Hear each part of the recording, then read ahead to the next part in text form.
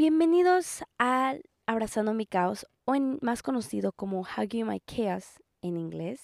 Estamos en la temporada 3 de Los 7 hábitos, inspirado por 2 libros, Los 7 hábitos de la gente altamente efectiva de Stephen Covey y Los 7 hábitos de los adolescentes altamente efectivos de Sean Covey. Son hijo y padre, entonces me encantó combinar esta idea para poder tener sus 2 perspectivas y poder sacarle provecho a este libro. Para empezar, es importante hablar de la estructura de los 7 hábitos.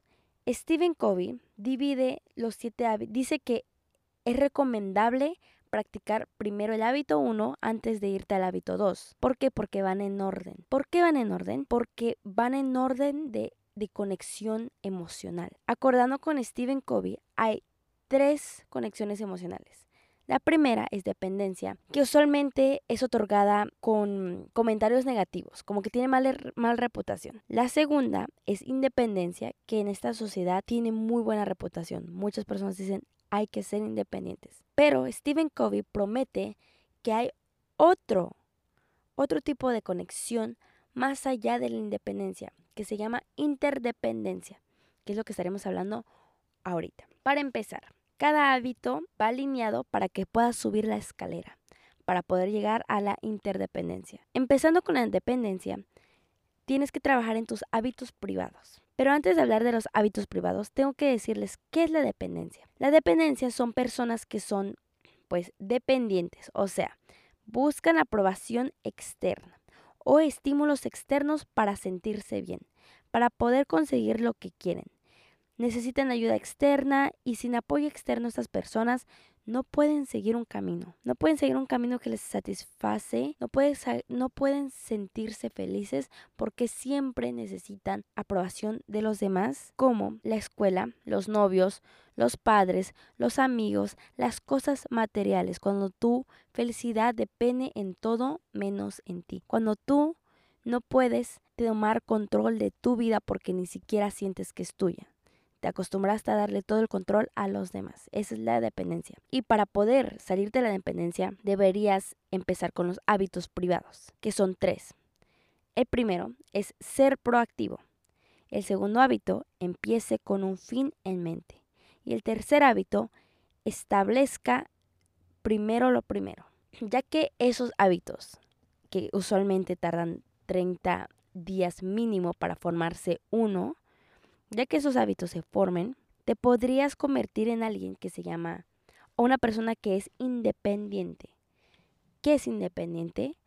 Una persona que crea su propia persona, que construye quién es, que toma cargo de su vida. Esa es la meta final para muchos, pensarían, porque suena bonito. La sociedad lo ha puesto, lo típico que ves en las redes sociales, donde tú eres tu propia dueña, tú te tomas control de tu propia vida, tú puedes sola, bichota empoderada, rey alfa, yo soy capaz de hacer esto solo y no necesito a nadie. Yo misma me doy mi valor. Y se puede ver muy bien. Inclusive yo cuando estuve leyendo este libro dije, wow, pues sí, la independencia es lo más alto que puedes llegar. Pero también puede ser negativo. ¿Por qué? ¿Por qué negativo? Porque entre tanto, si te enfocas mucho en ti, te vas a olvidar de los demás. Y nosotros vivimos en una comunidad. Necesitamos ayudarnos a cada uno. Necesitamos pensar también por otros. No depender, no que nuestra felicidad dependa de otros, sino poder pensar por otros, crecer con otros. Que si estás mucho en ti misma o en ti mismo, te desconectas. Puede ser muy negativo porque te puedes volver narcisista. Porque siempre piensas en ti, sin aportar por otros. Siempre piensas muy bien de ti, que te desconectas de la realidad, de que hay personas que nos necesitamos y necesitamos ayudarnos para poder llevar a otro nivel, para poder alcanzar algo que tú solo no puedes hacer, que eso se llama interdependencia. Pero todavía regresando a independencia, si quieres llegar a interdependencia, tendrías que practicar los hábitos públicos, que así se lo llaman, porque recuerda que la dependencia eran hábitos privados en ti antes de poder ser independiente. Ahora estos son los hábitos públicos. ¿Qué incluyen estos hábitos? Son del 4 al 6. Hábito 4. Piensa en ganar, ganar. Hábito 5. Quinto, procure primero comprender y luego ser comprendido. Y el sexto hábito, sinergice.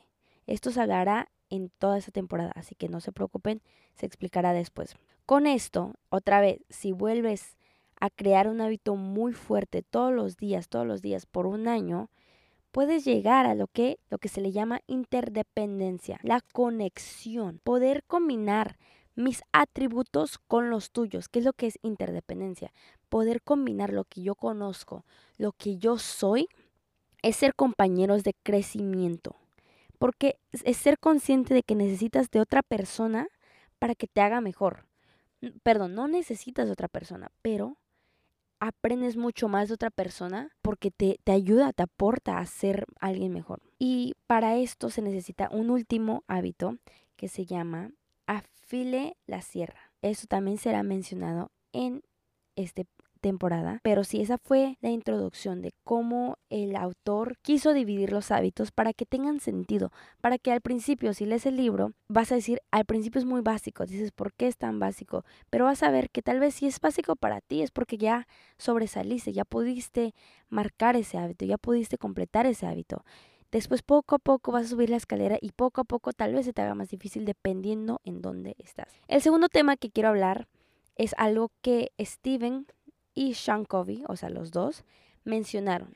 Cómo poder alcanzar cada hábito.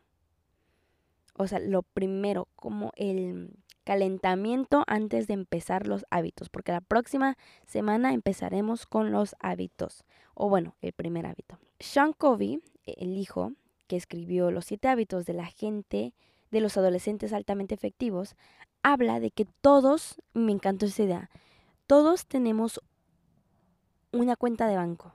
Todos tenemos una cuenta de banco. Y obviamente en 10 años queremos que nuestra cuenta crezca, que nos dé dinero. Queremos que nuestra cuenta nos beneficie, no que nos dé deudas. ¿Cómo podemos hacer que nuestro dinero crezca? Invertir cada día, cuidar de tu banco todos los días. Ahorita les explico cómo cuidar de tu banco, pero cuidar tu banco todos los días. Pero también, si no cuidas de tu banco, si esperas demasiado, vas a tener deudas y ahora el banco te va a querer pedir dinero, va a decir, oye, págame, ahora intereses, y vas a perjudicar lo único que llegaste, tu banco, vas a perjudicar lo único que te dio la vida, un banco. Stephen Covey habla de lo mismo, pero de un ganso. Él cuenta la historia de un granjero que tenía su gansito. Era un gansito mágico, hermoso el gansito, imagínenselo así, no sé, un gansito hermoso con ojos hermosos. Pero no solamente era la belleza, sino eran los frutos que le daba. ¿Y qué frutos le daba? Daba huevos de oro. Huevos de oro. Y el granjero podía usar esos huevos para comprar lo que quería, para comprar comida. O sea, el gansito era un recurso muy útil para él. El granjero pudo usar ese dinero, ese oro, para comprar lo que él necesitaba. Y era una conexión muy linda entre el ganso y el granjero porque se cuidaban los dos. El granjero le daba amor, el ganso le daba oro. Hasta que un día el granjero se emocionó mucho, se desesperó y volvió a ser impaciente, que es lo que mencionamos en la semana pasada, pero se desesperó y no pudo aguantar más, que dijo, ¿sabes qué? Necesito el dinero, necesito el oro.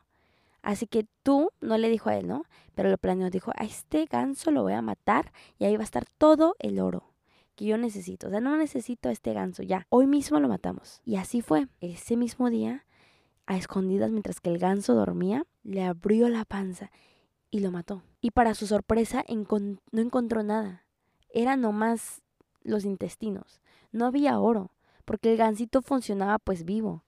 Y el oro pues tardaba tiempo de construirse. Entonces el granjero terminó acabando con su gansito y acabando con su dinero, quedándose sin nada, sin dinero, sin comida, matando a su gansito. ¿Y qué tienen en común estas dos historias? Eso, cuida tu gansito, cuida tu banco. Esta persona, este motorcito, esto que tienes es tuyo, lo tienes que cuidar, proteger. Y aunque quieras hacer estos hábitos bien, sé cuidadoso contigo. Trátate con respeto, cuida tu gansito, porque si esto no funciona, si este motorcito no funciona, si este gansito, si este banco no funciona, no vas a poder cosechar, no vas a poder recibir tu oro, no vas a poder recibir tu dinero, no vas a poder correr bien si fueras un carro, no vas a poder correr bien si no cuidas esto. Entonces es importante y me encantó que recordaran esto. Recordar que lo bueno toma tiempo, ¿ok? Lo bueno toma tiempo y a pesar de que vamos a estar dando resúmenes de los 7 hábitos seguidos, un hábito tarda demasiado en construirse. Yo les hablaré de eso en otros episodios, pero tarda demasiado en construirse un hábito. Sean Covey, el que escribió de los adolescentes, termina dando ideas de cómo poder depositar cada día, invertir en tu banco. Algunas ideas es, cumple tus promesas. Lo que sea que te prometas, cúmplelo. Uy, y esta es buenísima porque baja cada vez tu creencia en ti mismo. Y si baja tu creencia en ti mismo, ¿a qué le vas a apostar? Número 2, sé gentil contigo misma o contigo mismo. Cuida este motor, cuida tu gansito, cuida tu banco. Sé honesta y honesto. ¿Quién eres y hacia dónde quieres ir? Sé honesto. No te mientas. Por favor, por lo menos a ti no te mientas. Miéntale a los demás por ahorita, pero no te mientas a ti.